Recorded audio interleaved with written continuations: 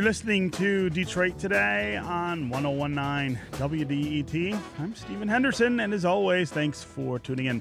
We talked a lot on this show about how Michigan was one of the bellwether states during the 2016 presidential election, a state that thought it knew what it was, only to learn that its shifting social and economic sands made for an unreliable foundation for any political party. And we've learned that the things that divide us really fiercely at times are born of the same root causes: economic uncertainty, crumbling school systems, eroding infrastructure, lack of investment in healthcare and well-being and quality of life. And yet, though we experience those challenges really similarly in Michigan, our perspectives on that strife make us perhaps even more dug in to our opposing viewpoints. We want to place blame on different outside forces based on party, ideology, or race. And even in his final State of the State speech, Governor Snyder said he worries about the future of our state and nation as cordiality and common ground give way to base and vile treatment of one another. It's those divisions in Michigan that are the focus of a new documentary from Bridge Magazine and the Center for Michigan called Michigan Divided. And joining us now to talk more about that documentary is Ron French. He's a senior writer at Bridge Magazine and producer of the Michigan Divided documentary. Ron, welcome to Detroit Today. It's a pleasure to be here. Also with us is Al Lilly. He is the director of Michigan Divided. Al, welcome to Detroit Today. Thanks for having me. Yeah. So, Ron, I love this documentary. I love what it aspires to do, and I love what it does in execution. And I think pretty simply what it does is show how much we have in common, from the line with Ohio all the way up to the Mackinac Bridge and beyond, but also shows how much we don't know about each other from place to place here, and how that helps create this real strife when you talk about policy imperatives, when you talk about economic security and things like that. And that the fact that we believe that if you live in Detroit, you don't have anything in common with people in Manistee, for instance, is one of the things that confounds us dealing with those really intractable problems. You're absolutely right, Stephen. What you find is that, you know, we spent a lot of time, Al and I did, with these families, and the more time you spend with them, the more you see how similar they are. They all have the same concerns. They all worry about, like, paying the grocery bills, and if their kids are going to be more successful than they are. They all complain about the potholes. It's the lives that if you're parachuting in, that may seem very different. When you get right down to it, are very similar. Probably people in Michigan agree on 95, 97% of issues. It's just that extra 1% or 3% that just poisons the attitudes, our feelings about each other. Yeah. Al, the idea of sitting down with these families over a long period of time, I would imagine, to get the kind of material that you did. Talk about the sort of narrative arc of putting a film like this together. Well, we wanted to first, establish that there is a divide, and talk with representatives around the state who represent people who are just average citizens, people who vote, people who don't vote in some cases, and people who are disenfranchised with the system, people who believe in the system. And what we found is that most people aren't talking to the folks that they disagree with. Mm-hmm. And that was, I thought, the most poignant, is that the people in the rural areas tended to vote Trump, and the people in the cities tended to vote for Clinton, and they're just not talking to each other. So we just had to talk with people, figure out what was most important to them, and really drive home the similarities that we all have. Yeah. Ron, I wonder what longtime politicians who I think in some cases help foment this division, but certainly also are buffeted by the sort of isolation, the political isolation that some people feel. I wonder how they react to the things that you show in this film. What did they say to you about this divide? Well, in the film, we have some interviews with Ken Sikma and Bob Emerson, who were leaders in the Michigan Senate at the same time, not that long ago. Yeah. And they both expressed very similar views, that they were both very frustrated, that they felt that even in just the past decade or so, that the divisions that we witness out in communities really has come to fruition in the legislature. Yeah. And so it's very, very hard, they said, now for each side to trust each other enough to come to talk to each other and believe the other side is acting in good faith enough to come to some sort of compromise to move the state forward. And for us, as Bridge Magazine and the Center for Michigan, which we sort of believe in trying to get people together and talk about issues. We figure if they do that, maybe we can move forward. For us, that was a real concern. That it's that if we've reached a point where the people on the other side of the aisle are either considered evil or stupid, it's very hard to find common ground even on some very issues that people agree on. Yeah. This is Detroit Today on 101.9 WDET. I'm Stephen Henderson. My guests are Ron French. He's a senior writer at Bridge Magazine and producer of the Michigan Divided documentary, which takes a look at the issues that divide us as a people here in the state of Michigan. Also here is Al Lilly. He's the director of Michigan Divided. If you want to join the conversation, give us a call. Tell us what you think about the ways in which we don't seem to get along here in Michigan, and the ways in which we don't seem to be able to reach consensus about problems we all believe we have. Think about our roads, for example. Everyone for sure believes this year that the roads are not well taken care of and that we are all paying a price for the damage that does, and yet we can't seem to come to an agreement about how to pay for better roads here in the state of Michigan. Think about our schools. We all are watching as we slip down the ladder of achievement among other states. I think everybody would agree we should be moving up that ladder, not down, but how do we do that? And how do we ask each other to help make things better? Are we able to even do that? Are we able even to have a conversation about how to make things better that is civil and productive rather than vile and mean? Michigan Divided takes a look at a number of different families in the state and gets their perspective on those issues.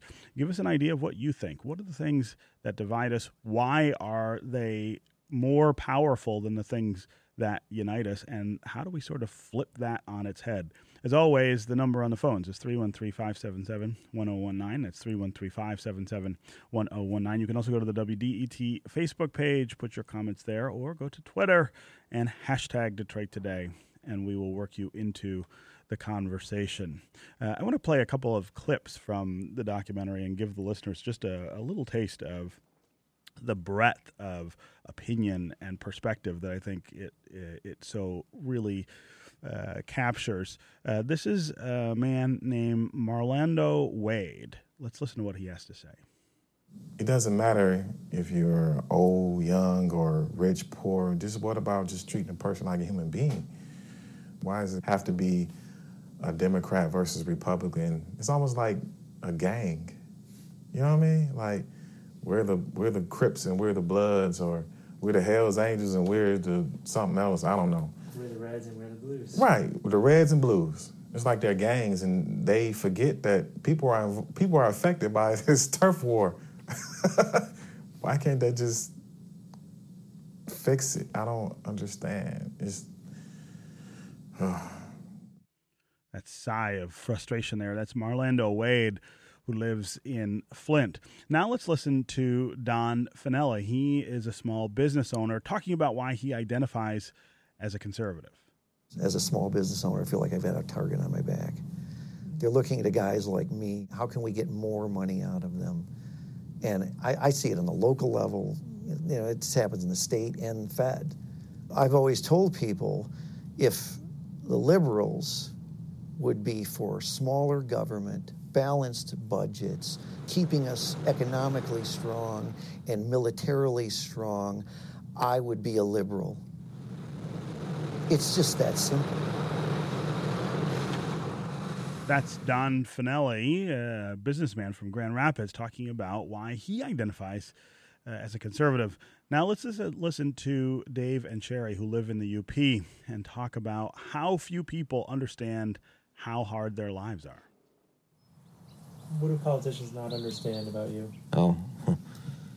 What it's truly like living up here. Yeah. How hard it is, and it's not by choice. I think they need to live in our shoes once. Yep. Get rid of their credit cards, drive our old unreliable beater car everywhere. Yep. Try to feed your children on $730 a month. Good luck. Yeah. So 3 really different perspectives from 3 really different parts of the state. And you can hear, I think, in each of those people's voices, let's sort of set aside for a second what they're saying. There is a tension in their voices. There's an anxiety in their voices about the idea that we can't get along, that we can't get people to understand how people who are not like them see these issues and come to agreement. Again, 313-577-1019 is the number on the phones if you want to join the conversation. You can also go to the WDET Facebook page, put your comments there, or go to Twitter and hashtag Detroit Today. We'll work you into the conversation. Let's go to Emily in Troy. Emily, welcome to Detroit Today. Hi, Stephen. Good morning. Sure. Go ahead. Here's my experience. Ever since the November election where Trump won, I have separated and distanced myself from people who voted for Trump. I tried to talk to them, and as they said at the Women's March, get my people and get them voting.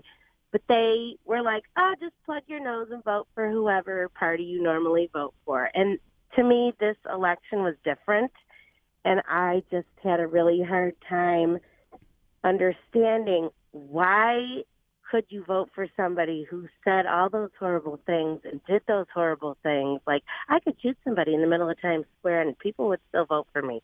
That's not okay. And I felt like those people were accomplices to what is going on now. This was a totally different election than ever before because I've remained friends with people who voted for Mitt Romney and John McCain, but this one was different. So, Emily, if that's your position, and I'm certainly not quibbling with it. I think a lot of people felt that way. What do you think is the path toward solution? Do you feel like you have to beat the other side down to win and get things back in the right direction, or do you feel like there's got to be a coming together? I'd like there to be a coming together, but I think that's really hard. I tried talking to these people before the election, and it was like pointless. I felt. Yeah, Emily. I think a lot of folks feel that way. I give you a lot of credit for even hoping that coming together is possible, and obviously I encourage you to keep reaching out to people. But I think that's a really great reflection of how difficult this issue is. Emily, thanks very much for that call. Let's go to Adam in Detroit. Adam, welcome to Detroit Today. Hi, Stephen. How are you doing? Good. How are you? Not too bad, thanks. I just wanted to ask your guests, this is something that I have. So I'm a pretty liberal person, and I have a family that lives in Sault Ste. Marie and on the western side of the state. We're much more conservative. We get along pretty well, and we have a lot of spirited discussions about politics. And I was just wondering, though, one thing that I constantly find talking to my family is that once you get onto the topic of race, people start kind of lining into different camps. And I was particularly interested after the shooting in Florida. We were discussing gun rights. My cousins are gun supporters, and they said, I was really surprised. One of them said that they don't trust the police. They're just as likely to take your property as they are to protect you. But the same cousin a few years ago was calling Mike Brown a thug he got what he deserved, that sort of thing. Yeah. So I'm wondering what your guest experience talking to people about race relations were. Great question, Adam. Thanks very much for the call. Ron French, I'll give you a crack at that. We've only got about 2 minutes left, but I'd really want to hear what you learned from this documentary about the role that race plays here. Sure. Race is one of the issues that people that are sort of inform our views on things. And I guess I would say that my experience with this project, and Al may have a different opinion, but I found the overarching theme for this is the sort of news bubbles that we all can have now, where if we have a view on race or on the economy or on Hillary Clinton, we can find the news outlets that back up what we already believe, where our parents may have all been watching Walter Cronkite, Right. And getting one source of news. There was a common thread there, yeah. Al, Lily, I want to give you a chance to answer that question too in about a minute. Sure. I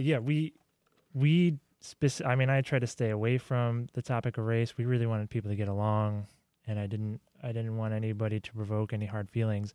I know that if you're separated from a race that's dissimilar from yours, it's really difficult to understand that perspective. And so I would just urge people to reach out to somebody that they don't understand and just get their viewpoint and understand the issue. Yeah. Okay, Ron French, senior writer at Bridge Magazine, producer of Michigan Divided, and Al Lilly, director of Michigan Divided. Thanks very much for being here on Detroit Today. Thanks for having us. Thank you. It's going to do it for me today. I'll be back tomorrow. I hope you will too. This is 101.9 WDET, Detroit's public radio station, a community service of Wayne State University. We'll see you tomorrow.